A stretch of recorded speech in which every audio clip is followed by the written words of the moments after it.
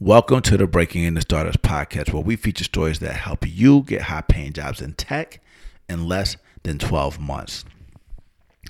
Breaking into tech can be lonely without mentors, and loneliness and weak social connections are associated with a reduction in lifespan, similar to that caused by smoking 15 cigarettes a day. Why am I telling you that? The reason why I'm telling you that is because today's Breaking Into Stars episode featuring the CEO of Thinkful will change your life.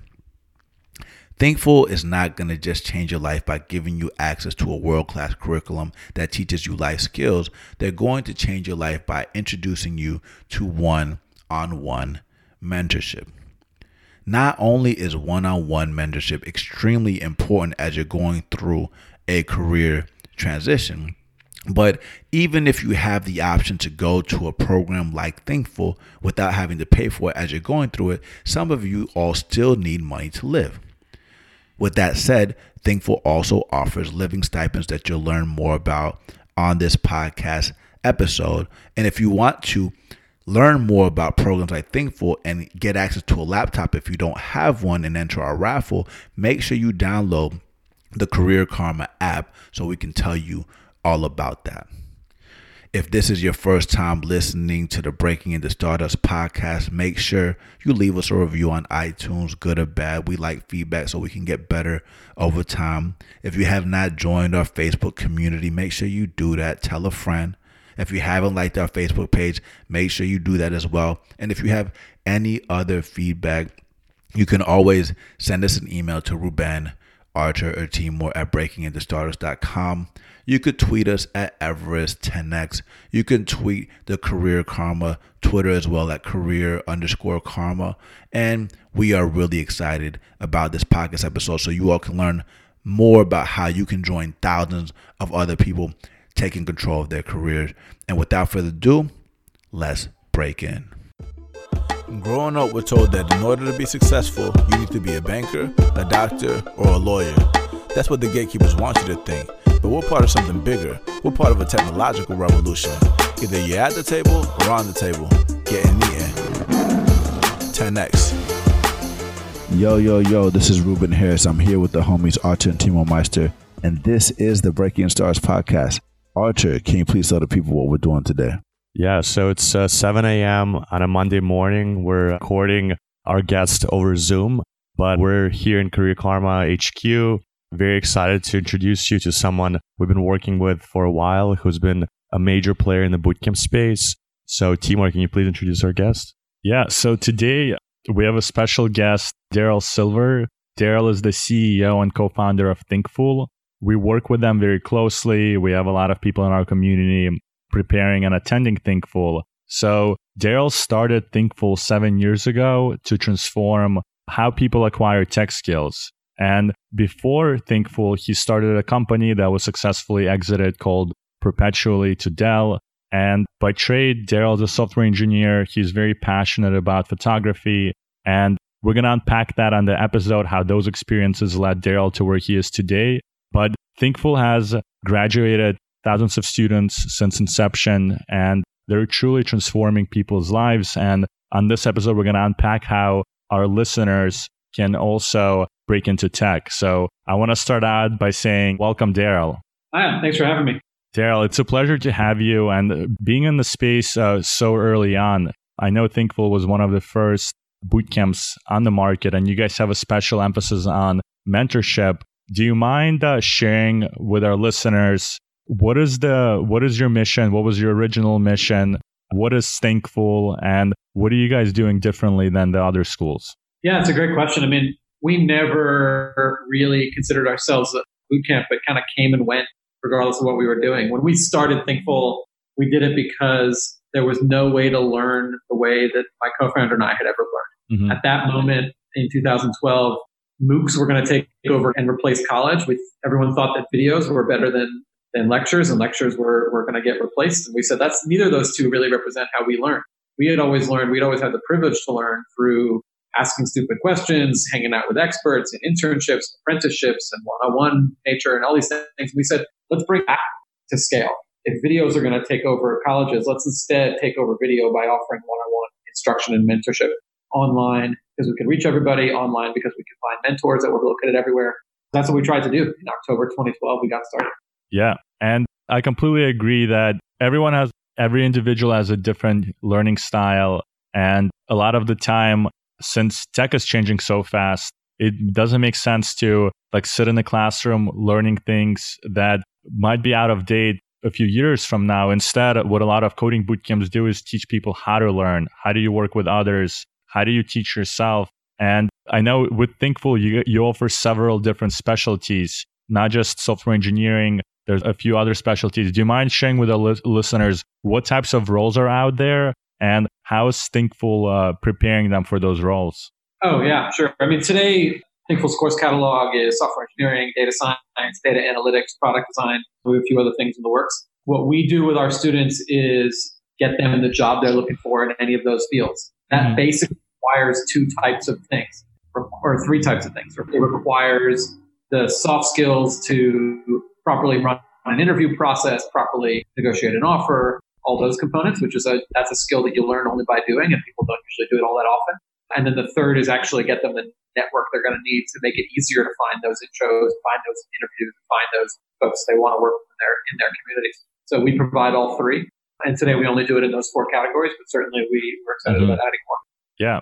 And as you guys are expanding these categories, there was a pretty big announcement this week of Thinkful getting acquired by Chegg. So congrats, Daryl, on this huge milestone for Thinkful. All of your instructors, mentors, employees, we're truly happy for you. For our listeners who are either attending Thinkful or they're considering Thinkful, what is it going to mean for them? Yeah, I mean, it's really congratulations for the student and all our future students. What it means for them is more support. What it means for them is lower prices, and what it means for them is more programs. So fundamentally, just to take a step back, if you look at 100 people that go to high school today in the U.S., 80 of them are graduating. Of those 80, about a little more than 50 go to college. Of those 50, about a little more than 30 graduate. And of those 30, only about 19 use the degree they gained. And so fundamentally, most people are not getting out of college the experience that they signed up for. 80+% of people go to college for a better job. That's not really what college is designed for. And there's a massive world of people that are looking for jobs and careers that are fulfilling, and they need a way to get there faster than the current options. So what Chegg is going to let us do is support that market a lot faster than we ever thought before. Thinkful students are 30 years old. Chegg students are 25 years old. There's a lot of institutional support that Chegg has built over 15 years to get students the skills they need in their careers. And we're going to be able to bring those to Thinkful students looking for jobs in the programs we teach. Chegg also has massive opportunity to expand curriculum, and it is going to really be pushing us to go further into curricula that are more creative and more growing fast in our communities around the country. And so for students, what it means is more support, more curriculum and more topic areas. And then we're going to sort of adopt the ethos that Chegg has had for the last 10 years, which is to keep prices extremely low. Chegg's products are designed around lowering the cost of education, and they've been doing that since it was a textbook rental business, and the prices have not increased in the last decade. We're going to bring that same ethos. I think one of the challenges in what used to be called the bootcamp world is that prices have kind of just ticked up every year. There's been this slow ooze toward the status quo of higher education, and you're talking $20,000, $25,000 for a 6-month or 1 year education, and that's just an enormous amount of money that restricts access. And so the question that we had, and this is what got us so excited about Chegg the first time around, is what can we do to lower prices? Not just be part of the return to unaffordable rates and high debt, but rather lower prices for students. And so Chegg is going to work with us on that in the coming years as well. Got it. Speaking of, the cost of education, higher education, and the different areas of boot camps, can you talk about how just the boot camp world has evolved? You already touched on MOOCs and things like that. So can you tell us a little bit more about how people used to pay out of pocket and ISAs, and how you think about ISAs and just education and finance in general, and what that means for students? Yeah, I mean, so the way I think about it is all adult education, meaning education that's for an adult, meaning someone like in their 20s and 30s and 40s and 50s and 60s, that education should have a measurable outcome. Now, of course, you can be learning for a hobby and anything like that. Those are fine. But fundamentally, education for adults, the most prominent thing is to help you get a better, more fulfilling job. And so from the perspective of how do we look at the ROI of this education, boot camps are like a sliver of that, but the bigger picture is any skill with a measurable outcome, and those are skills that all adults use to get a job, should be financed more effectively for students, should be financed where the school takes on some of it with the student, should be delivered in a way that has a measurable outcome. So you're talking about ISAs serve that perfectly. ISAs say, look, if you're going to put your time and your career on the line and as a student, if you're going to work with a school, then that school better have skin in the game also. ISAs only work for the school or only sustainable for the school if the student succeeds, and that's a partnership that we can really get behind. We've been working on ISAs for about 2.5 years. We've rolled them out around the U.S. We're now doing living stipends for people that are doing as part of ISAs for people in some cities, and we're really excited about the response. We're really excited about the accountability that it creates in our system and around our peers. Yeah, and we actually recently released an income sharing industry report, and Thinkful was highlighted there as one of the early adapters of income sharing. And for our listeners, if you're just hearing about ISAs, income sharing for the first time, it's basically a new payment model where the student is not asked to pay up front, and that brings the incentive on the school to deliver you on the promise of helping you get a job, not just a degree and helping you graduate, but actually helping you get a job. And then when you are in a job, then you pay a percentage of your salary for a specified number of years. So that aligns the student's incentive to do better and get a better job, but it also incentivizes the school to help you achieve your goal. Because otherwise, if your salary doesn't reach a certain level, or you lose your job and it drops below a certain level, then the student doesn't have to pay. So it's very different than traditional student loans. Daryl, you touched upon living stipends, and a lot of people in Career Karma, like you mentioned, a lot of them are adults, and they're coming to us and they're trying to figure out, how do you afford this career transition? How do you make time?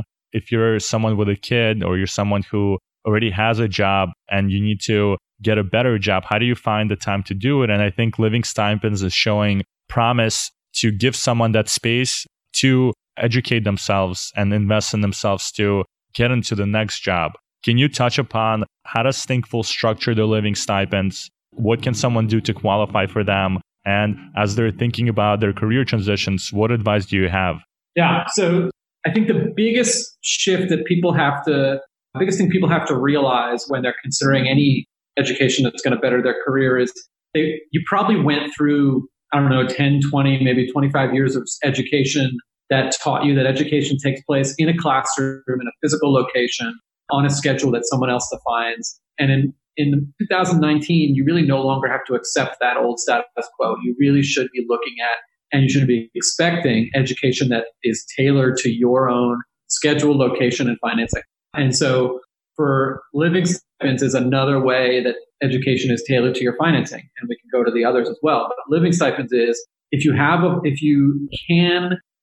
full-time job and you can't afford to quit, but you really can't learn part-time for any number of reasons, Living Stipend says we'll subsidize your living expenses, $1,500 a month while you're enrolled in one of our full-time programs.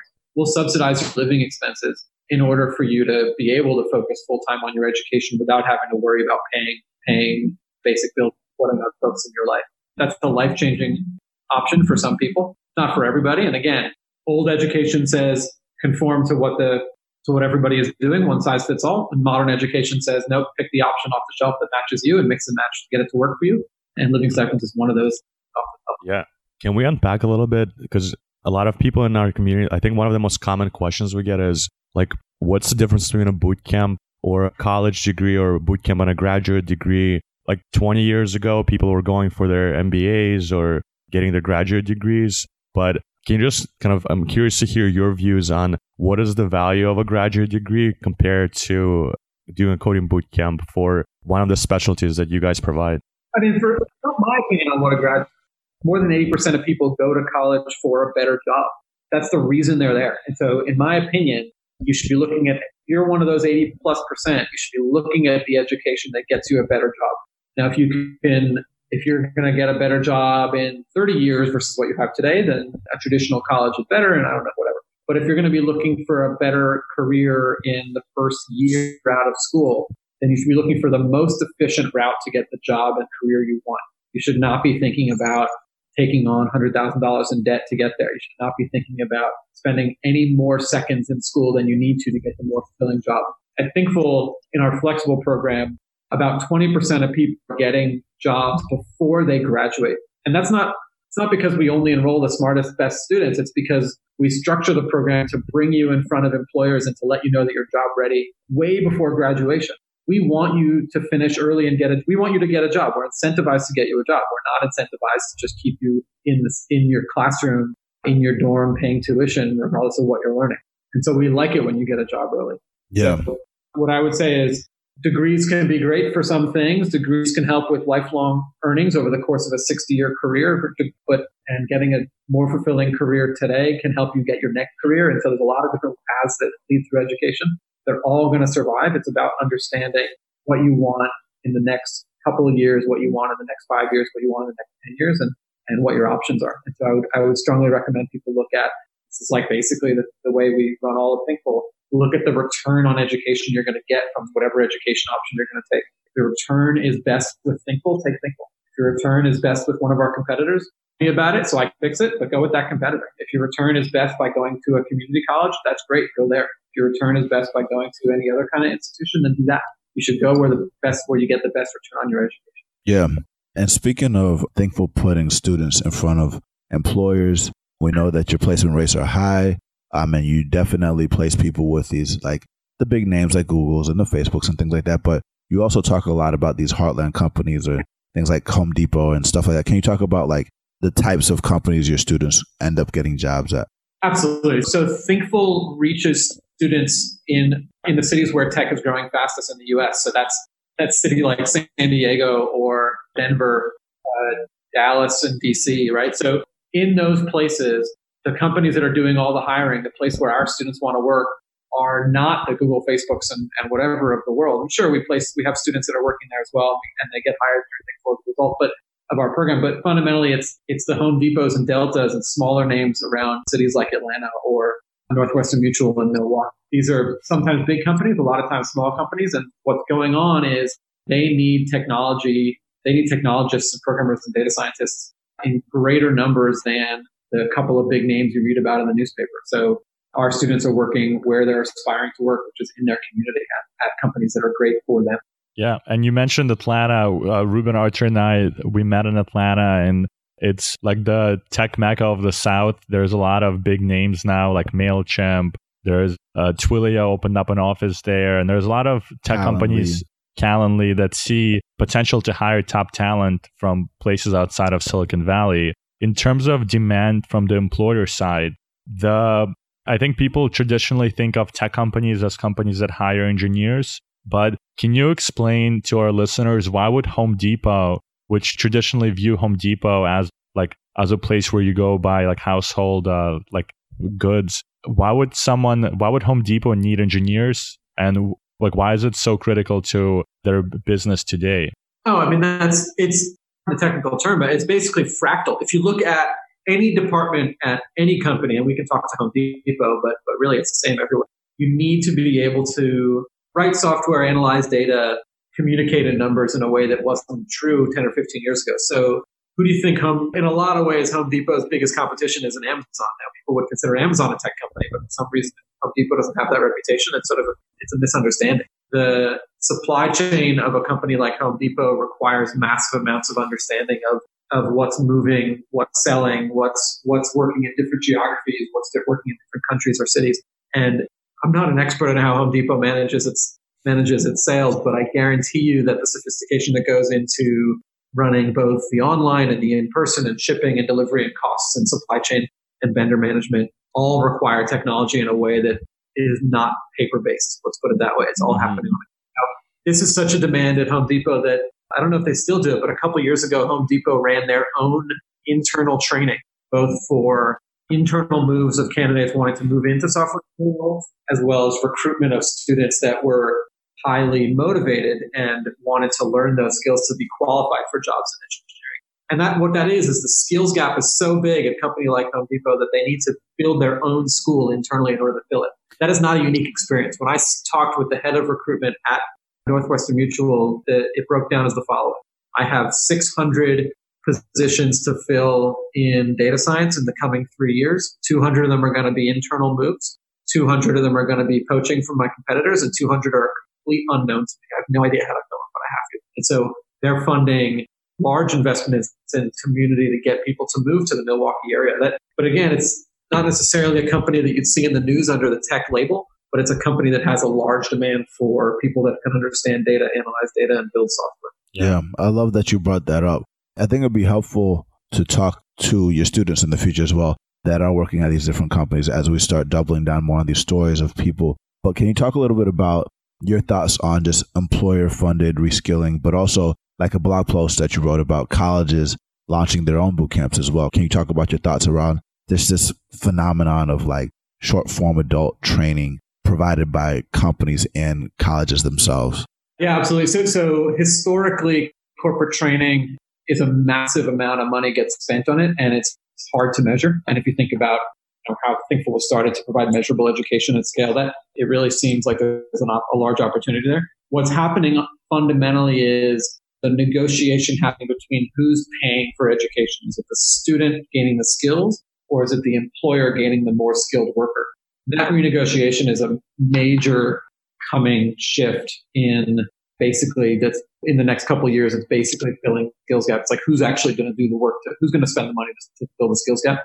ISAs play a big part of that because ISAs offered today are kind of tax inefficient. A student pays their ISA out of post-tax earnings, and that's quite expensive. Whereas some student debt doesn't follow that rule. And a company like Chegg is actually working to make it tax efficient for companies to pay student debt and all these different pieces. So there's a lot of renegotiation of who pays what.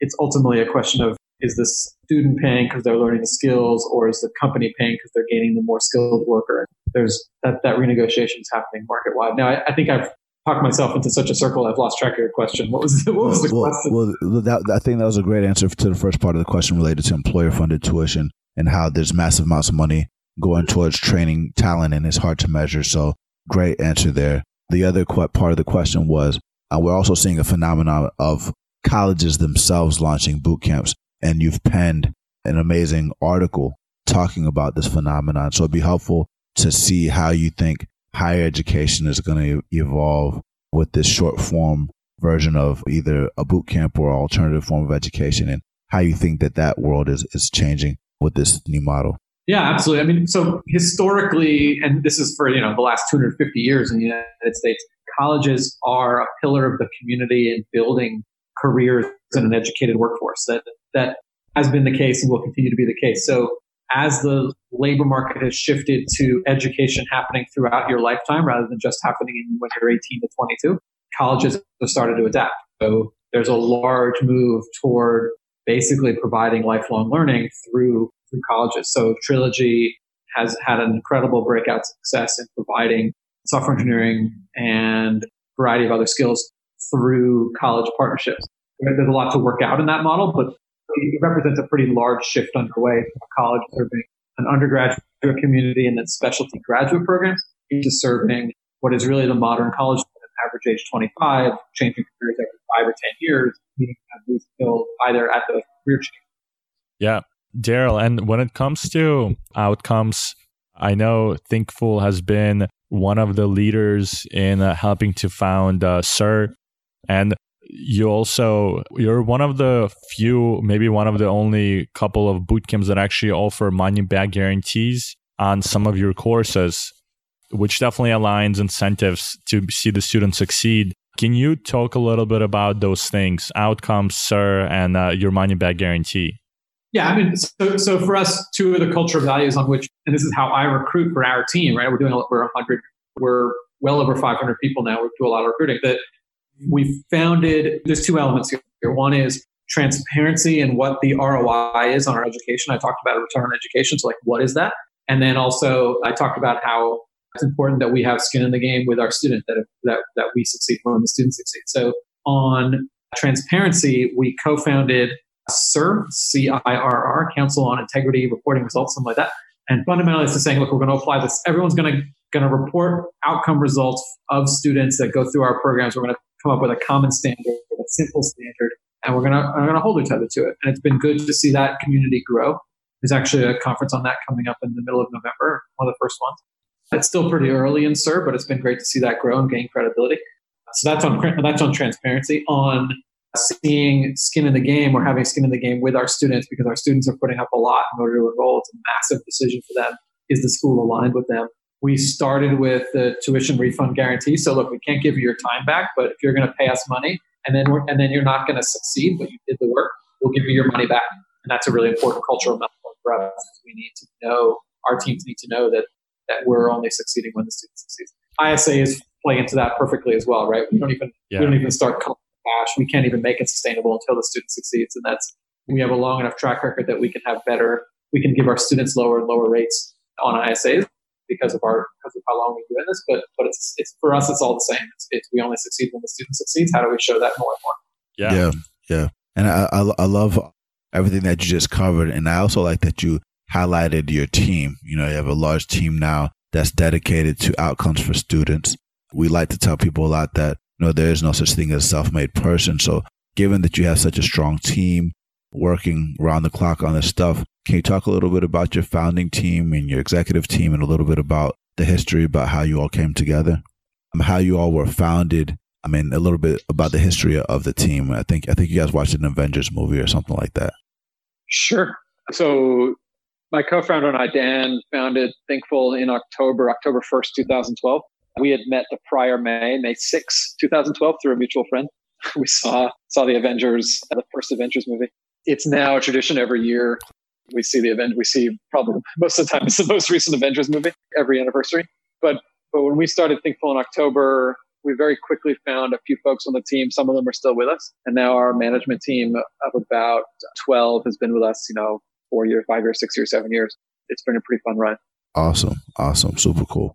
And so I know there's a little bit more history around you and your company. And there's like a Thiel Fellowship and stories around like more ties with your co-founder around like how he thought about how you all think about education in general.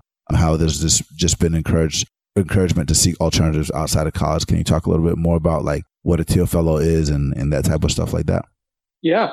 Dan joined as the first class of Thiel Fellows back in, I want to say 2011. He left college with a friend. In fact, he now tells this story. He went on a first date with someone in college, and on their first date, he says, I'm quitting school and I'm going to go to this thing called the Thiel Fellowship. And she says, what are you talking about? That's like a crazy thing. And she thought he was a bit crazy. And then 2 weeks ago, they got married in upstate New York. And now they tell this story about how on their first date, Dan said he was doing this crazy thing. Yeah. But it's impacted a lot of people's lives that he was doing that. And my life, one of them as well. Yeah. And for our listeners, can you unpack a little bit about what does it mean to be a Thiel Fellow, and like how does someone become one? So I have no idea how to become one nowadays. The basic idea is the one size fits all nature of college is obsolete. Let's see if there's let's see if there's people that can succeed in a different way, in a big way. And Dan was a sort of guinea pig for that. So Thiel Fellowship in practical terms says, look, we'll pay you $50,000 a year, no strings attached, for 2 years if you quit college and do something else. And so Dan, it's a pretty good bet, some like 19-year-old getting that kind of offer. And that's what he did. And it was toward the tail end of that he and I met. Yeah. And I love the idea of just taking a big risk in your career in order to try something different, kind of go against the grain and see where it takes you. That pretty much defines the story of Artur Rubin and I coming together too, because we lived in Atlanta. We had jobs. We went to school, kind of did the traditional thing, took out loans. Artur and I were still paying back the loans for the degree that we're not using today. But at some point, we had to take the risk. And we had to take the risk of giving up something we worked for and starting fresh in hopes of pursuing our passions and pursuing our dreams. Daryl, in your case, you also took a lot of risks in life, starting your previous company. And then in the early days, I know you not only figured out how to teach yourself how to code, but also you became a photographer. Can you talk about how some of those challenges or some of those risks in your prior career or in your prior experiences define kind of where you are today, and how did that all come together? Absolutely. I mean, let me start off by saying I think the opportunity for me to take big risks defined me more than what I did with that opportunity. Because as I've learned basically in adulthood, as you kind of leave kind of bubble of startups a little bit, is most people don't have the luxury of being able to take big risks. For most people, they don't have enough savings to cover a $100 unexpected expense. Their car breaks down and can create job security or problems for them. That is it's actually just extraordinary how many people in startup land forget that or don't understand that. And so the first thing about taking risk is relative. If you're in a position like most Americans where you can't afford to quit your job and you're listening to some podcast where some guy was able to start a company at 27 and stick to it despite no salary for 2 years, like that's not as relatable an experience as you might think. And so the question for some people is, how do you build up the grit and determination to do something that your parents don't approve of? But the conversation for most people is economically, how do you afford the kind of path that you'd really be passionate about, whether it's career independence, whether it's a new career, whether it's being your own boss, whether it's starting a company. And those tend to be very different conversations. So I think, I had this incredible luck being born into a position where I had supportive parents, and I've been working since I was 14 years old, but I never had problems I was always able to save money. And so I work incredibly hard, but also I have a lot of advantages. And so there's kind of two different paths to take that discussion. There's what do you do from a personality point of view to gain risk-taking kind of tolerance. And then there's also what do you do financially to be able to take risk on about doing something you love and doing something you're passionate about. Yeah, I completely agree with that. What I would add is that the risk that the three of us, Artur, Ruben, and I took in 2014 was pretty significant because we moved out to the Bay Area. We had to quit our jobs. So to your point, we did have to have some savings, right,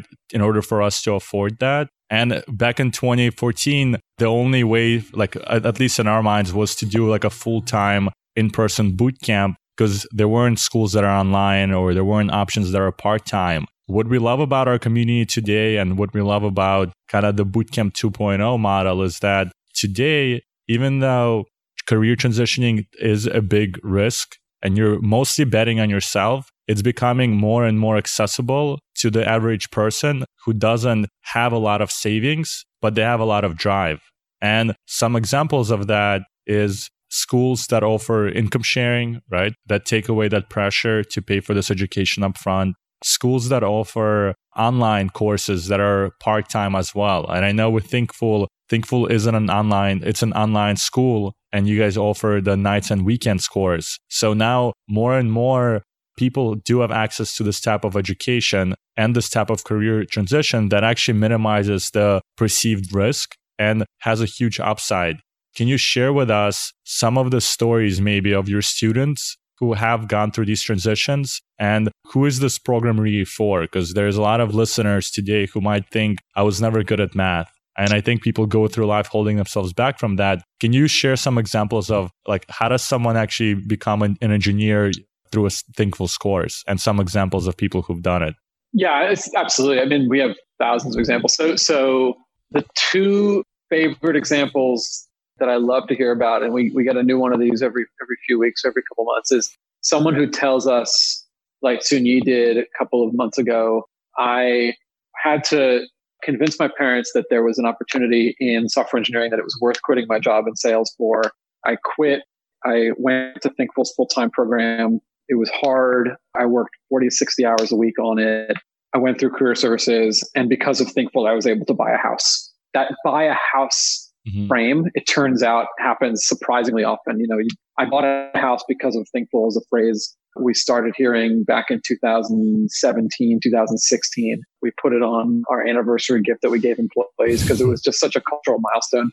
It's incredibly rare. I always tell people it's incredibly rare to be able to have a career where you can grow the people that work around you and you can earn a salary, and then you can also positively impact people that are your customers so dramatically. This isn't like you're helping them get a lower cost on their cell phone bill. This is you're helping them. They bought a house because of Thinkful, and they tell you that. This is like a very straightforward transaction, very straightforward response that you get from your customers, and that's incredibly rare to have that opportunity of impact plus career growth.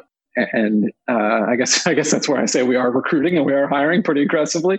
But absolutely, those kinds of stories. We have a careers team that hears that many times each month. That's awesome. And a lot of people talk about, diversity and things like that, but like we like to think about diversity, but also like socioeconomic diversity. So would you argue that a large portion of people that are going to Thinkful are from a lower socioeconomic background or diverse? So it's a group of people from a diverse socioeconomic background? Yeah, absolutely. So the way we look at that is a couple things. So about half of our students have 4-year degrees and the other half don't. When you look at the ISA population that we serve, it's even more skewed toward people that don't have traditional 4-year degrees. About 20% of our students started college and didn't complete. The expense was too high. It tends to be that the expense was too high, or that they didn't see a path where they were spending their tuition money and time, to the job they wanted. And so they left. And then, of course, we see a lot of students in, the New York and California, but actually we see more students in smaller cities around the country. And we have strong communities around the country of our learners. Oh, yeah. Can we talk about that? I know you have those meetups in different cities and things like that. As you talk about those meetups, it'd be helpful to also understand what are things that people say about Thinkful that they misunderstand, or what are they not saying about Thinkful that they should know? Yeah, so I think the biggest thing that people come into Thinkful thinking is, I'm going to go back to school. And school for me is like it was in elementary school. It's a classroom. I travel to it and I learn for a fixed number of hours every day, and I learn at the same speed as my peers. And at Thinkful, what we've done is said, look, none of that is relevant in the modern world, and none of those are restrictions in the modern world. And none of those are going to help you get a better job. So we say, let's start from the employer.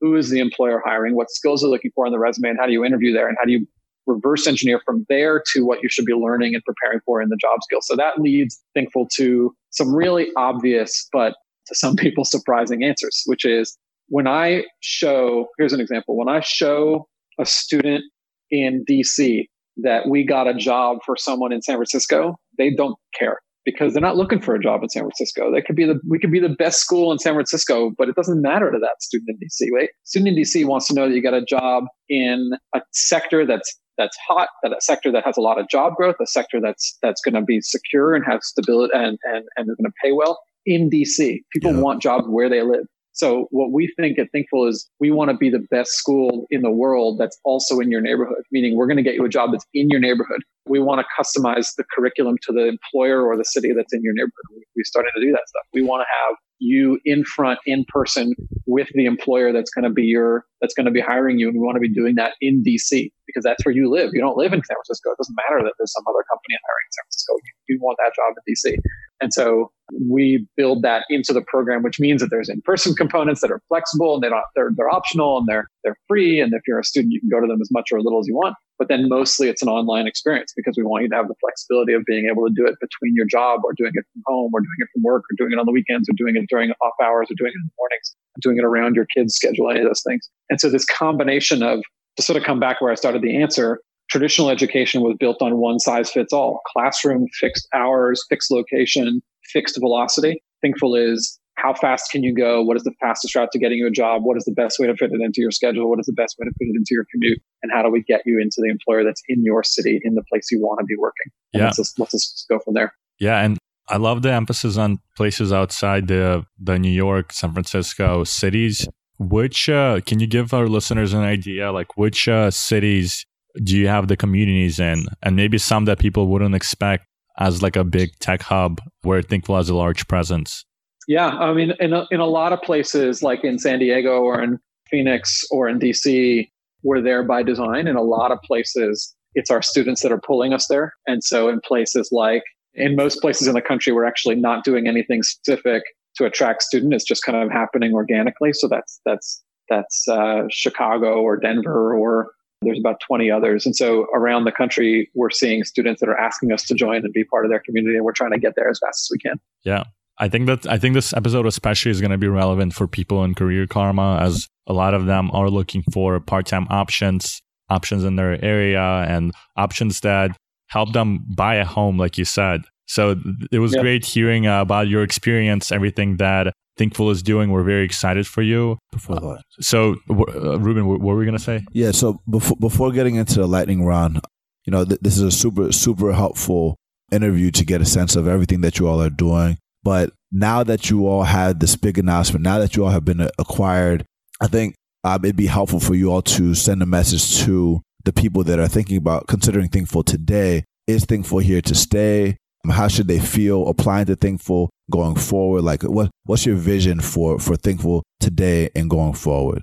Yeah, I mean, we're building the world's next workforce. Our entire goal is to get people to the job they're going to find most fulfilling faster than they could without Thinkful. And before we were acquired, we thought we were really special at doing that. When we saw the things that Chegg can bring to students in 24-hour support, in lower prices, in expanded curriculum, in higher quality curriculum, in measurement of student success, in employer network. Chegg has millions of learners and hundreds of thousands of employers that work with them every single semester and every single year. Bringing that to bear for for Thinkful's community is going to be very, very special. That's special already today, and it's going to be even more special every month and every week for the rest of eternity. Yeah. So it's a really special time to be joining Thinkful, and it'll only get better. And if you all are on Twitter, look up the world's next workforce hashtag so you know what he's talking about. You'll see a bunch of tweets about that. Yeah. And I think also for graduates, you don't want to go to a boot camp that is not going to be around in a year or two, because there is the alumni network is very powerful. And as boot camps mature, your second, third, fourth job could come from the people who know what it was like to be an outsider one day and then breaking into tech through a coding boot camp. This was a really great experience, Daryl, hearing from you. The last part of our podcast is the lightning round. And this is where Artur Rubin and we're going to ask you a number of questions, but we're really looking for any tactical advice and strategies that will help our listeners break into tech as well. Yeah. So this question, let's get started. So this question takes it back to the basics. So imagine if you only had $100 and you were dropped in a new city, you didn't know anyone, and you were starting your career all over again. What would you do and how would you spend that $100? I'd go to meetups. Okay. The most valuable way to spend your time when you don't know anybody is to start to meet people. It's also extremely inexpensive, if not free. So you might spend some money on bus fare, but I would definitely go to meetups. I would try to find out where interesting things were happening, where the interesting people were from your perspective, get to know them, figure out what was interesting. And then I guess I might try to figure out what I wanted to be doing in 6 months or a year or 2 years and start building toward that. Got it. So find a Thinkful meetup in your city. Hopefully you meet a Thinkful grad there. Yeah. Do the prep work, join the squad in Career Karma, and then get in and go from there. Got it. Makes sense. All right. So this is less tactical, but I'm super curious just because my brother and I watch Avengers every time it comes out. I also like X-Men as well. So what is your favorite Avengers character? And how do you ever think about them to help you get into work mode or hustle mode or think about yourself as a superhero? No, can I tell you a secret? I thought the Avengers movies, they're so fun because they're so stupid. They're so stupid. No, obviously, Iron Man is my favorite Avengers character, but this is the most predictable answer, right? But come on, the movies are so stupid. The most recent one, I think there was a 30-minute, it's like a 17-hour movie. I think there was a 30-minute intro before you even got to the credits. It was a two-plot. There was a whole sitcom that happened, but before you got to the intro, these things are out of hand. And so, but because of Dan and because of May 6, 2012, I think I'll be watching for the rest of my life. There it is. The honest truth. Nice. And we usually ask people for advice. Since within Career Karma, we have the 21-day challenge, and we tell people to use the 21-day challenge to reach out to two people, one person at their stage, one person a stage ahead of them, to kind of start exploring a career transition and what it would look like for them. What advice do you have for someone who's listening to this podcast? They probably dislike their job and they see tech changing the world and they want to get started. What advice do you have for them to start today and not wait until tomorrow? Every day, just make a little bit of progress. Doesn't matter how much. It's an incredible game of perseverance. I've had this career since, I guess I'm going on 11 years in this career. I just had a big win for my career 11 years in. Mm-hmm. Every single day takes time. I remember in my first company, and now, you did it in the intro. I talked about it as it's like a win. We sold, it had a good exit for everybody, like all this stuff in the first company. But the story that nobody knows is 6 months prior to that successful exit, I thought we were going to fail, and I had to lay people off because we couldn't make payroll in a few months. Mm-hmm. And I sent a letter around to our investors saying, this is it. Couldn't get it to work out. We had customers like Apple and IBM and Abbott Labs and a couple others in the Fortune 50. Couldn't get it to work out. 6 months later, I had 4 months later, I had 2 acquisition offers. And literally, I had chosen one to go down the path of what turned out to be the Dell opportunity. I'd gone to their offices and presented to the entire C-suite and of the subsidiary. And I'm in the airport flying back home from Portland to New York. And I get a call from one of my investors who says, can you tell me if I can write off the losses from my investment into your company, this thing you spent 3 years in? Can you tell me whether I should write those losses off in 2012 or in 2013? And I said, wait. Don't write off anything. The company is going to get sold. You're going to make a profit. It's an incredible turnaround. And that phone call, 3.5 years in the making, was a roller coaster ride of a lifetime, like incredible. It takes perseverance like you couldn't believe to kind of see through the ups and downs of the day to day. And if you're in a job you don't like, you have to see it as part of a journey of where you want to get going. It doesn't matter how you got to where you are. You want to look ahead and say, what can I do today that gets me one step closer to what I want to be doing? What I find is people are most unclear about answering the question of what they want to be doing. And so that's a place to start. Just work on figuring out what you want to be doing.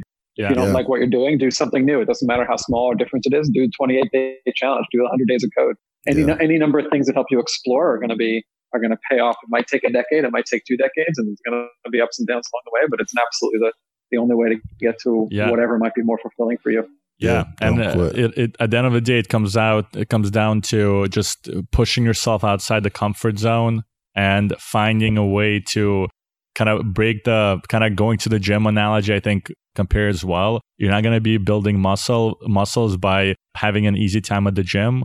And the same thing with your career transition. It's going to be painful.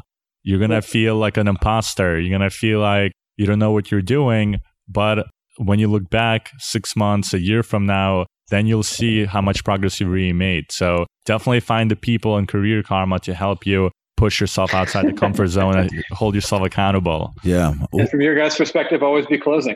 Exactly. And who would you say is like your biggest mentor or coach, and what do you feel is the biggest piece of advice that they've given you on your either career journey or your life journey? Oh, that's a great question. What's a great question? What's interesting about that question is the answer has changed year after year because the needs of my job change year after year. And so the people that I was learning from in 2009 and 10 and 11 are very different than the people I was learning from in 2019, 18, and 17. And it depends on the challenges you have ahead. So the reason when you said drop yourself in a city and with $100 and what do you do? I said go to meetups, is because you're going to need different people with different life experiences at each phase. Nobody's going to ever have the same experience with you in the same sequence.